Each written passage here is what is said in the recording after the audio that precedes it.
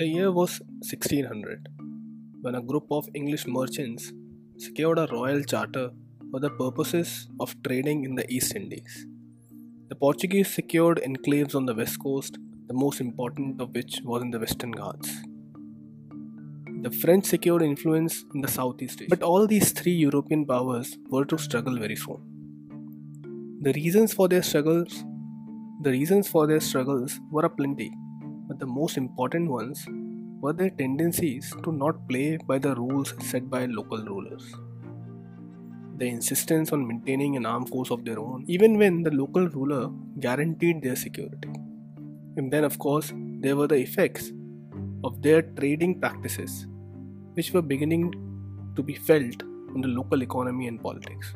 Very soon, things came to heat up when small fights regularly started to break out between these illegally maintained armed forces and the officers of the kingdoms. During this time, the dominant power in India was the Mughals.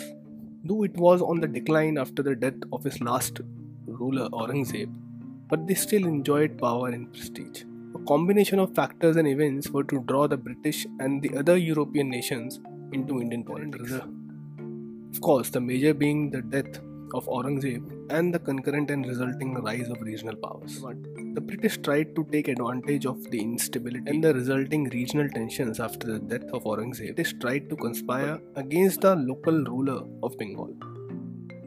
And they started plotting, but this plot was soon seen through by the strong regional powers, and a timely alliance was put in place to fill the power vacuum. They collectively resolved to defend Delhi and each other.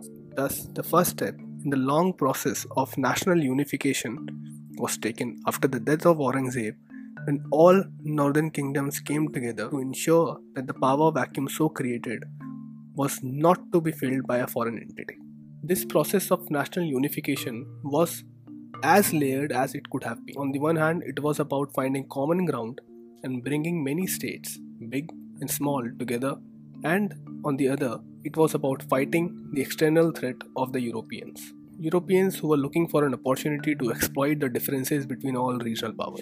It was in this crucial hour that a dialogue was opened and a group was formed consisting of representatives from all the kingdoms and princely states. The main task of this group was to come to a solution and a possible way forward towards national integration and unification. After the death of Aurangzeb, the succession of Mughal rulers proved to be a failure, and by the mid-1750s, things have seriously gone downhill. It was during this time that a conspiracy was unearthed by Nawab of Bengal. This conspiracy by the British settlers was to overthrow the then Nawab and put in his stead a hand-picked puppet.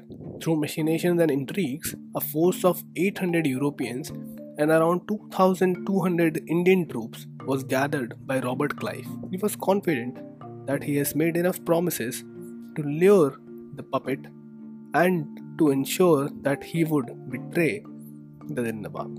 But this attempt would end as fast as it started. The force of the Europeans was met by an army of 150,000 belonging to the ruler of Bengal, the Mughals, the Nawab of Awadh, the Marathas, the Sikhs, and it was led by a Maratha general, Peshwa Bajirao. The battle took place at Plassey. Clive was defeated on day 1, and when it came to a very early end, the only effort made by British on any other European nation to subjugate India. If we were to pick, it would be difficult as there is no specific date for the commencement of national unification, but 1757 definitely comes close.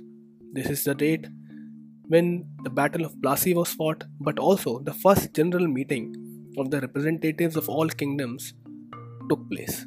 This meeting was held right after Battle of Plassey, where the combined forces of the newly formed Union Guard, which had forces from all major kingdoms and princely states in India, defeated the combined but much smaller and weaker forces of English, French and Portuguese. This was surely an unholy alliance given the fact that the English and the French in particular were fighting each other all over the world. But here they saw no choice but to come together if they were to safeguard their interests. They thought they could resolve their differences later. Right now, it was the Indians they had to worry about. Then there is another date, the adoption of the first constitution of the modern nation. It was done in 1764 This constitution was later amended many times, most importantly in 1857 to grant universal suffrage. The right of voting was initially given only to the landed class and thus excluded a huge majority of the population. Then it was amended to ensure rights of the vulnerable communities. It was amended to ensure rights of women, and all of this was done by efforts of mass leaders and scholars like Raja Ram Mohan Roy, Ishwar Chandra Vidyasagar, Mahatma Jyotiba Phule, and Dr. Ambedkar in different times. Another year which holds at least symbolic importance is 1803. This was when the former Mughal capital of Delhi was finally declared as a national capital, and the erstwhile system of shifting capitals, which was decided in 1757, was done away with. The system was decided to satisfy the ego of many major princely states, but it was surely an administrative inconvenience. The nation was not uniform in the sense that different mini constitutions for different states were allowed. All of this was done to reassure the princely states of their independence, at least on paper and theoretically. But all of this was still within the framework of a larger national constitution, which gave the Union the powers in all crucial areas of national importance, like security, communication, defense, international relations, external and internal trade, etc. This concept of mini constitutions was also finally done away with when a single national constitution was finally adopted, prepared by a drafting committee under the chairmanship of Dr. Ambedkar. This constitution did enough to conserve the federal structure but made the Union stronger. The period between 1700 to 1800 saw the beginnings of the development and rise of the modern Indian nation as we know it today. This nation was born out of the sheer will and determination of a few strong men, fearless patriots and visionaries. But if you look around the world at this time, it was a very tense period. It was characterized by colonialism and imperialism. And as we have seen, it's not that India did not face the prospect of being colonized, or that the British and the other European nations did not come to India. But what in fact happened was that India at that point, the collective geography, all kingdoms and principalities, was responsible for a quarter of world GDP. It was one of the most prosperous lands all over the world. It was thus no small feat to even dream of conquering this part of the world. What was not going for Indian people at that time was that the land was fragmented into many kingdoms, small and big. The polity was scattered, and so was the national identity. The British did come. They came for trade. They approached as businessmen, but they had other plans as well. It can be argued, and without doubt, that they came from a culture which was far inferior, a polity which was far weaker than that which they ventured into. They came looking for favors, and they came at mercy of Indian kings. They were surely viewed as a threat by Indians, and they were proven right when they had to come together to take on the combined European forces led by British very soon. This was followed by the successful completion of the process of an unprecedented and seemingly impossible formation of a federation of erstwhile princely states. States which were kingdoms ruled by kings of their own decided to come together to form a federation of states. A truly remarkable feat. They decided to name it Bharat. The reason why the kingdoms like the Marathas, Mughals, Hyderabad, Awadh, the Rajputana, Sikhs, Ahoms, and many more came together was the threat of an external invasion and subsequent colonialization of the region.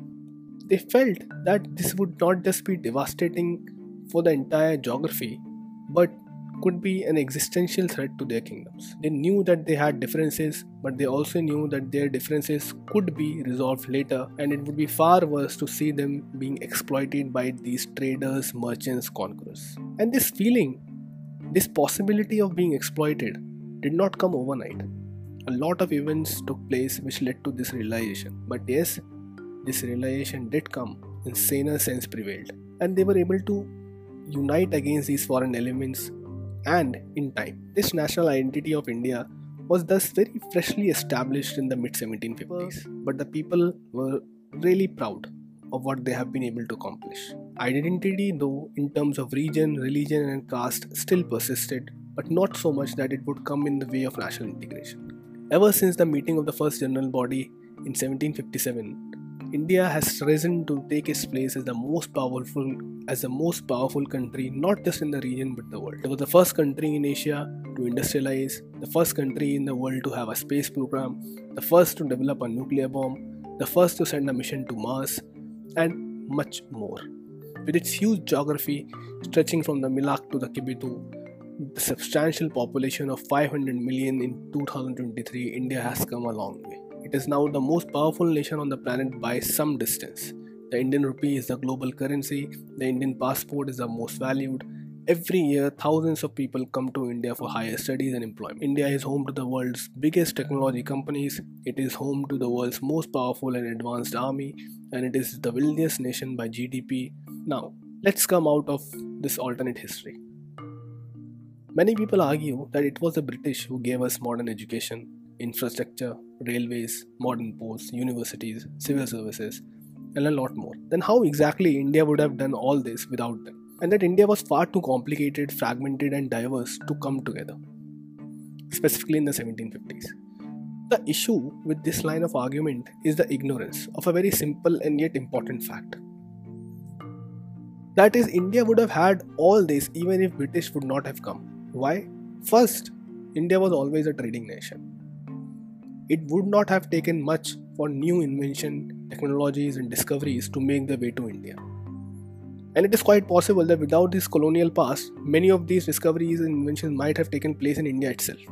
And only that when these would have come to India on India's discovery or initiative, they would have been used for national interest and development and not the interests of some foreign power which was only concerned with filling its own coffers and draining resources and wealth from the land. Also, India would not have suffered famines, its agriculture would not have been destroyed, actual industrialization would have taken place, and infrastructure would have been developed not to benefit just the colonial masters but the common man. Secondly, as far as the argument of diversity goes, the formation of union is concerned, I don't see why a unification of Indian kingdoms and princely states would have been an issue.